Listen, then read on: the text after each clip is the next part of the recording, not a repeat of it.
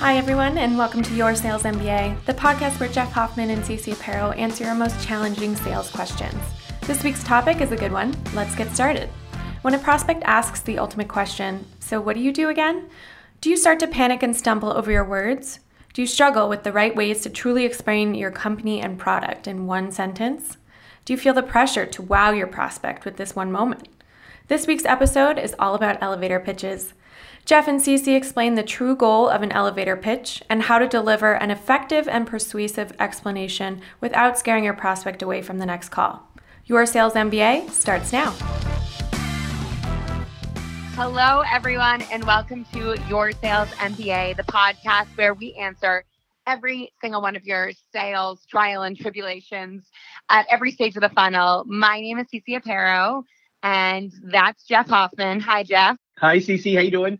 I'm good. And we have some great questions, Jeff, today that I want to talk about. But before we jump in, I have to tell you a story. All right.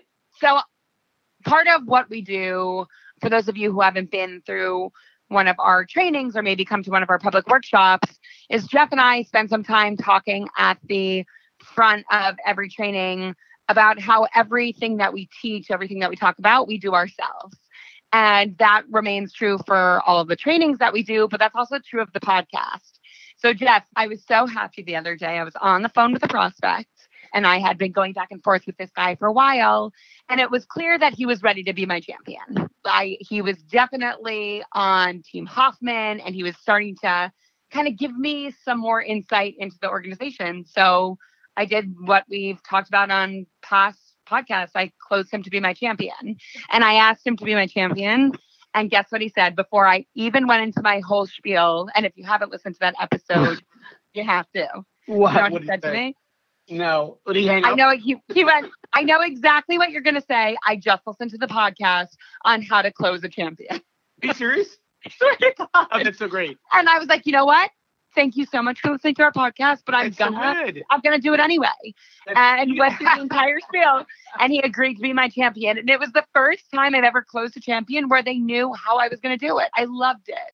That's so great. It takes guts to do that. And I wasn't sure. Maybe the moral of the story is then for every listener, just start a podcast. Maybe that's the best way to close.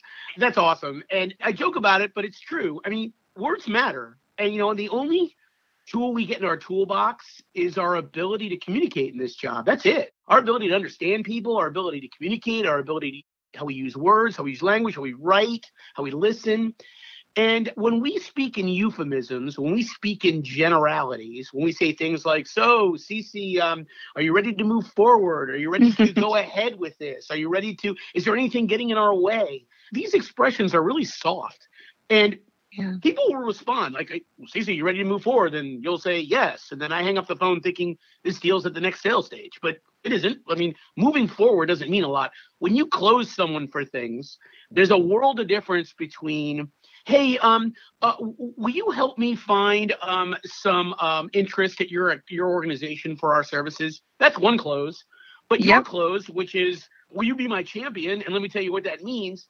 I mean, the teeth on your close is so much sharper. And for all you listening, thinking, well, that's kind of awkward. Some of the strength in sales is our willingness to be awkward when others won't.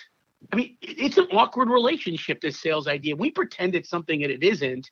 I think that's the awkward bit. I embrace the turbulence, right? I embrace the speed bumps. If it's weird, I'm going to get real weird. Because if I can be confident in the middle of weirdness, well, people will let you drive. They'll let you steer. And I think you felt that a little with your prospect. I think that's great. Yeah. Well, that tees us up perfectly for today's question. Because it's all about language today. All about language. Oh, what a great segue. It's like I prepped you, except I didn't at all. So here we go. You ready? Yeah, I'm ready. Let's hear it. Anyone listening, I really don't read these questions until the podcast. I don't have any idea.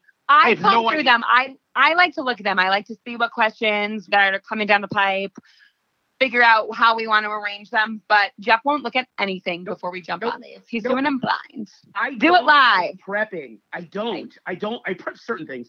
I don't like prepping for things like this.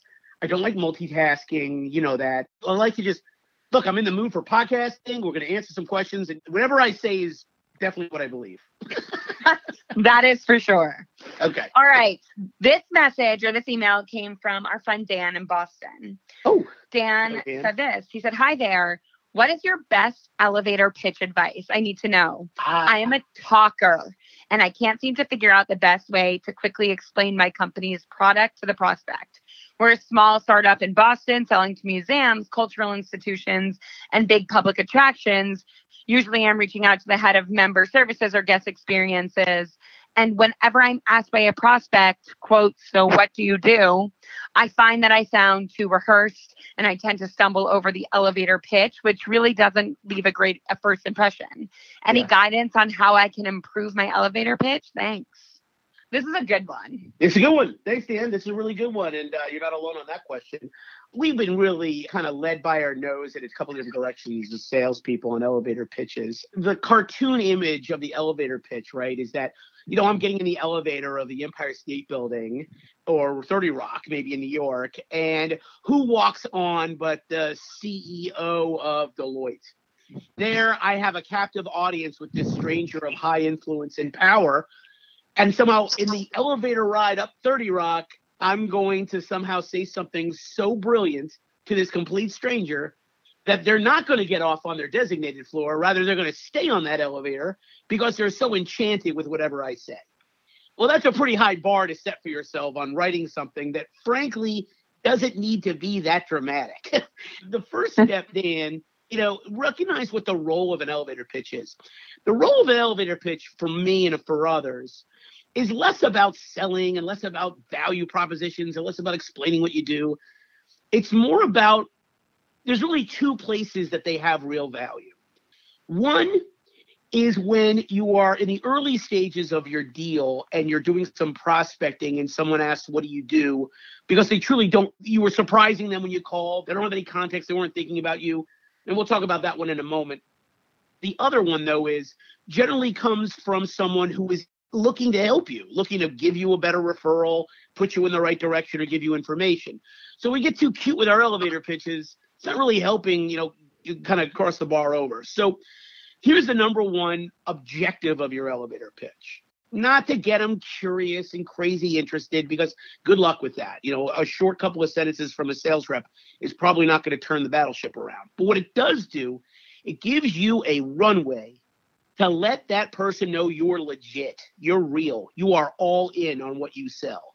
That's what the purpose of it is. When someone says to me, "What do you do?" I take the you in the "what do you do?"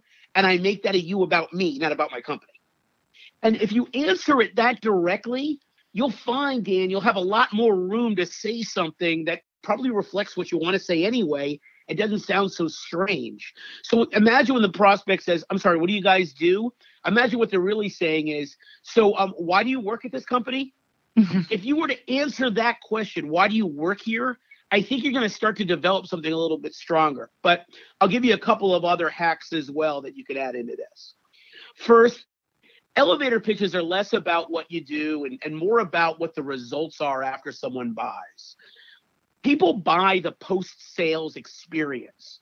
They don't buy the Mercedes hood ornament. They buy the view of what it's like to look over that hood ornament when they drive the brand new Mercedes off the car lot. That's what you're selling. So consider in your elevator pitch to include elements of what happens to your prospect if they do buy. Also, do not be bashful about the use of hyperbole. Hyperbole is something we've talked about in other podcasts. We talk about it, especially because we're talking about communication and language. Hyperbole is an exaggeration where all parties know it's an exaggeration. It's not a lie. It's different. Hyperbole is not a lie. See, if you ask me, "How was that hamburger you had last night at that new place?" and I say, "Oh my God, it's the best hamburger ever," I'm not lying, but it's not literal either. I'm not telling you, "Yes, of all the hamburgers I've ever had, this is the best one of all time." No, I'm saying it's the best because I'm trying to impart on you it was delicious. And because you're an adult and you are sophisticated enough to understand that I'm exaggerating to make a point, you will shake your head up and down and go, "Oh, it sounds great." So the use of hyperbole, words like the only, the greatest, the best, these are really good elements to include in an elevator pitch. That's the second thing I do. And the third thing I consider doing with your elevator pitch, Dan, and everyone else listening, is make sure it's unique, particularly against competitors. If you write an elevator pitch that's so good that your competitor can steal it to talk about their own products, you wrote a terrible elevator pitch. Elevator pitches are largely ones that excite people or get them interested because it's something you do different from everyone else. So if you do those three things, you probably have a little bit of luck. Now, I know you work a lot with our clients on elevator pitch strategy and developing them. CC, what have you seen? Yeah, the third element that you just said is probably the biggest one. Whenever I'm working with a team and we talk about how do you make your pitch unique against competitors, that's when you start to see the light bulbs go off with people. And they start to think about the language and the words that they're using. That's where I see the turning point in their pitches. It goes from using really fuzzy industry terms to getting them really focused and specific on the value that they deliver in the post-sales experience. And that's huge, right? Especially when you're talking to someone in the first 30 seconds of a conversation and they're stopping you to ask you, I'm sorry, where are you calling from again? Or what do you guys do? Yeah. So, I mean, imagine, right? I mean, you're selling a technical product. I don't think you're going to want to have a lot of technical jargon in your elevator pitch. Elevator pitches are not going to get you a meeting. Elevator pitches are going to let people get engaged with you in a deeper way. They're going to be able, the idea is this, when you're talking to a prospect, you're talking to that person, hoping to excite them and engage them and find their interest, find what you're saying interesting, while at the same time you're trying to learn about their context and learn about their desires and learn about their wants and learn about their needs and learn about their pain. So you got a pretty long laundry list of things you want to have happen. The customer, however, the prospect, when they look at a sales rep, what do they see? They see someone who's going to be annoying, someone who's not going to listen, someone who's bugging them, someone who interrupted them, and someone who takes 50 words to describe something you could do in 3. So consider your elevator pitch build to be in front of someone who hasn't decided yet if they like you, but probably doesn't like you yet. The idea of it being around, look, this is why I work at this company as an answer. You're going to wind up describing elements of your company that you find interesting, and that's authentic. No one's buying off the elevator pitch, but they might be buying you off the elevator pitch. You're probably using it to, I've never given an elevator pitch at a meeting, never. But I've given thousands of elevator pitches in anticipation of getting a meeting. So it's to get them like, I'll give this guy a half an hour or I'll give this guy 15 minutes. I mean, if you were to just cross that hurdle, I think your elevator pitch is brilliant. Don't rely on marketing to build this pitch either. Marketing builds messages inclusively, trying to get everyone to join the party, which makes sense from a marketing perspective. Sales is not inclusive. Sales is exclusive, meaning the only person I'm talking to right now is you. And the only thing I'm thinking about right now is you. And the only context I'm considering right now is you. It is exclusively about you. So if you write elevator pitches that are super, super broad, they're not going to land well. But if you have an elevator pitch where you're specifically calling out why you like where you work, and think about the easy pivot that you can, when that person's eyes start to widen a little, say, let me ask you, why do you work where you work? And then it kind of challenges them to say something nice about where they work, the way you just did about where you work. And it's amazing how quickly that'll get mirrored. And all of a sudden, this elevator pitch became a moment where two people are bragging about where they work. And that's a nice start to most calls. Did you know that most cold emails have a response rate between 0.5 and 0.9%? That means in less than 1% of the time, your prospects are opening, reading, and replying to your messages. Messages that you probably spent a lot of time creating. Not ideal when you have a pipeline to fill and numbers to hit. But we at Hoffman are here to help. In just one day, you can learn the do's and don'ts when it comes to cold calling and emailing your prospects. With a proven track record of success and response rates over 20%, we're giving you everything you need to be successful. Our workshops range from prospecting and crafting the perfect email, to negotiating for what you want, delivering the perfect close, and running an effective pipeline review. In every workshop, you'll learn the skills needed to master these techniques and leave with the confidence to crush your quota. Send us an email at workshops@sellhoffman.com or visit our website to get more information and see what city we'll be in next. Happy selling, everyone. And Jeff, let's talk about one thing though, because Dan said something really interesting in his email. He said, I find that whenever I'm answering that question, I sound too rehearsed. But I do think that there is an element of being rehearsed that's super important when you are delivering your elevator pitch. Oh, I Do you love agree? that. I agree with you. I agree with you. I don't always want to sound rehearsed, but whenever I get the choice of sounding rehearsed, like I prefer a sales cycle where 75% of what I'm saying, I give the appearance that I've said it before. Now you might be thinking, well, that doesn't sound very good. That sounds kind of scripted. Well, not if you do it well, because if I say something multiple times so it gets really comfortable in my muscle memory, then when I say what I do to someone in that kind of quick confidence, it has a different impact. And the impact is, oh my God, this guy has said this before. And in persuasion, that's called social proofing. If I say something to UCC, you've never met me before, and I say something about myself, my company, whatever, one of the things that's going to run through your brain while you decide if what you think I'm saying is truthful or interesting or not, one of the things you're going to consider is, has this guy ever said this before? And if the answer is yes, clearly he said it before based on how comfortable he was with saying it, then it implies that he said this to other people and has had success with saying it. Because only a fool would say something multiple times where it fails every time. So I'm with you. The element that Dan mentioned about sometimes he feels rehearsed, I'd argue, well, you're probably right to call that out, because if you feel rehearsed, it's going to sound bad. I want you to be fully throated rehearsed. I want it to sound like the same way you say it every time. The best place to practice elevator pitches, and I know we're going to do a future podcast on this, the best place to practice elevator pitches, without a doubt, is at networking events. Yep. Because there's no penalty for error, and you can literally give your elevator pitch 30 times in half an hour if you want to. I mean, you can give it to the bartender if you want to. I mean, it's such an easy place to do it. So rehearse the heck out of it, Dan, because I think that's going to make it stronger. I totally agree. I also have one other piece of advice that I give every team I work with on this subject. Okay. When you are writing your elevator pitch, write it in a way that either your child or your grandmother could understand.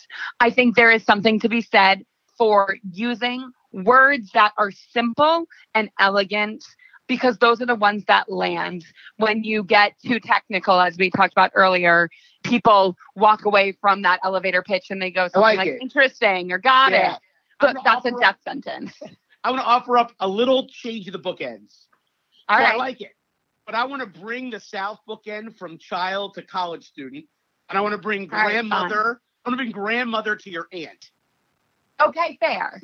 But I hear you. I think it needs to be sophisticated enough for an audience. If it's too simplistic, it's not interesting enough. At the same time, and I never think that whenever I give an elevator pitch or cold call or whatever, my assumption is always the same. I always assume people I talk to are smarter than me.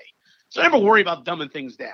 But you're right. The simple words, the simple expressions, that's what people hook on to. Nike launched an entire industry with 3 words: just do it. They did not launch an industry with Nike, the world's greatest manufacturer of athletic footwear and apparel. Right. That's not an elevator pitch that won Nike a lot of wins. All right, Jeff, I have one more question for you on this one. We got to get tactical here for our friend Dan. How long should it be? I'm always a 30-second runway guy with these little things. I think 30 seconds, give or take, is where you go. I think it's the right length for a voicemail. I think it's the right length for an introduction. I think it's the right length for an elevator pitch. 30, 40 seconds is probably about right. If you have a great one that's longer, close them for permission to use more than 30 seconds. Someone says to you, what do you do? Or what are you guys about? And your elevator pitch that you love is a minute. I'll be happy to tell you, but it takes me a minute. You have a minute? And I don't know, laugh or whatever. But the idea is that by you getting closure on the bookends or the finish line for these conversations, you'll calm down when you say it. Because if your elevator pitch is too long, the customer's going to be fine with it, but you won't be. Because as you start to talk, particularly if you're giving an elevator pitch on the phone, you start getting beyond 30 seconds, and the only thing you're hearing on the phone is silence because they're listening to you, you're going to freak out. And you're going to think they're not listening, and you're going to wind up talking too fast. So if you're going to have a long elevator pitch, get permission to use it so you can breathe when you read it.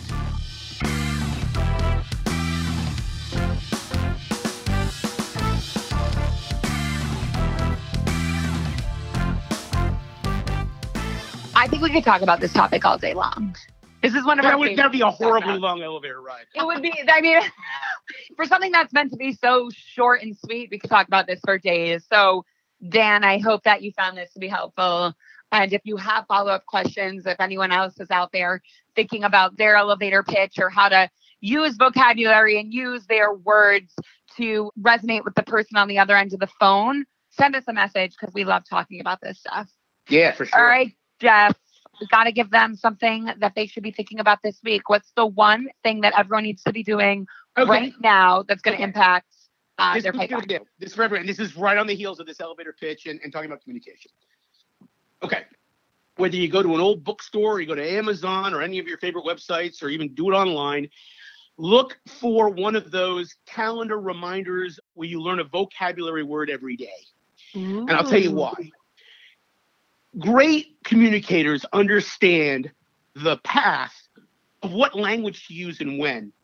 There are roughly, I'm probably going to get a lot of text on this and I'll get this wrong. I think there's like 200,000 or 300,000 words in English. 200,000 words, 150,000, some huge number. Probably going to get a bunch of emails about how wrong I am. But yeah, I think it's like 100, 200,000 words. The average college graduate, which is the lion's share of our customers, has a vocabulary, though, of about 12,000 words, 10,000 words. So about a tenth of the dictionary we all know the words to. However, this same college graduate has a working vocabulary of about 6,000 or 7,000 words, about half that. Now, working vocabulary are words that we use all day. So the example I'll give is always the word sparkle. Sparkle is a word we all know. It's not a word we use very often. Sparkle is one of those words that lives in the world of the words we know, 10, 12,000, but not words we use every day, north of 6,000 or 7,000. The trick in these kind of vocabulary quizzes or guides or self-help things to get better at this is not to learn fancy words that no one understands. It's to use words like sparkle in a way that makes sense, because by using and practicing new words in your vocabulary, they become anchors. I got news for you. You can't use the word value anymore in sales.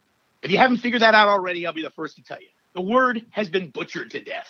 We can no longer effectively use the word value. It has been sent out to the vocabulary death area with words like synergy and double click and these terrible phrases that we continually use that we render them meaningless because of their use. So really think about building the vocabulary muscle. It's an easy thing to do.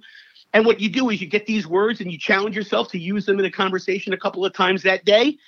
And some of these words are going to stick, and then you're going to get more creative and more interesting to your buyer. So that's my thing to do today idea. I love it. I love it. I'm going to go out and buy one this afternoon. That's very Jejune of you. Got to do it. Got to do it. Don't know what that means, but I'm going to do it. That's right. Well, I'm in June, so I'm already, I count for 2 months. I guess. So I've been doing this for a while. All right. Well, if you have any questions on anything sales related, or maybe it's not sales in your real life, I don't know, send it our way. We are loving the questions we're getting, and we appreciate you guys listening. Thanks so much, and happy selling. Happy selling. Thanks for listening to this week's episode of Your Sales MBA. Remember to send us your sales questions at podcast@sellhoffman.com, or you can even tweet us at Your Sales MBA Pod. And don't forget to rate, review, and subscribe so you can be the first ones to get Jeff and Cece's expert sales tips delivered right to your earbuds every week. Happy selling, everyone.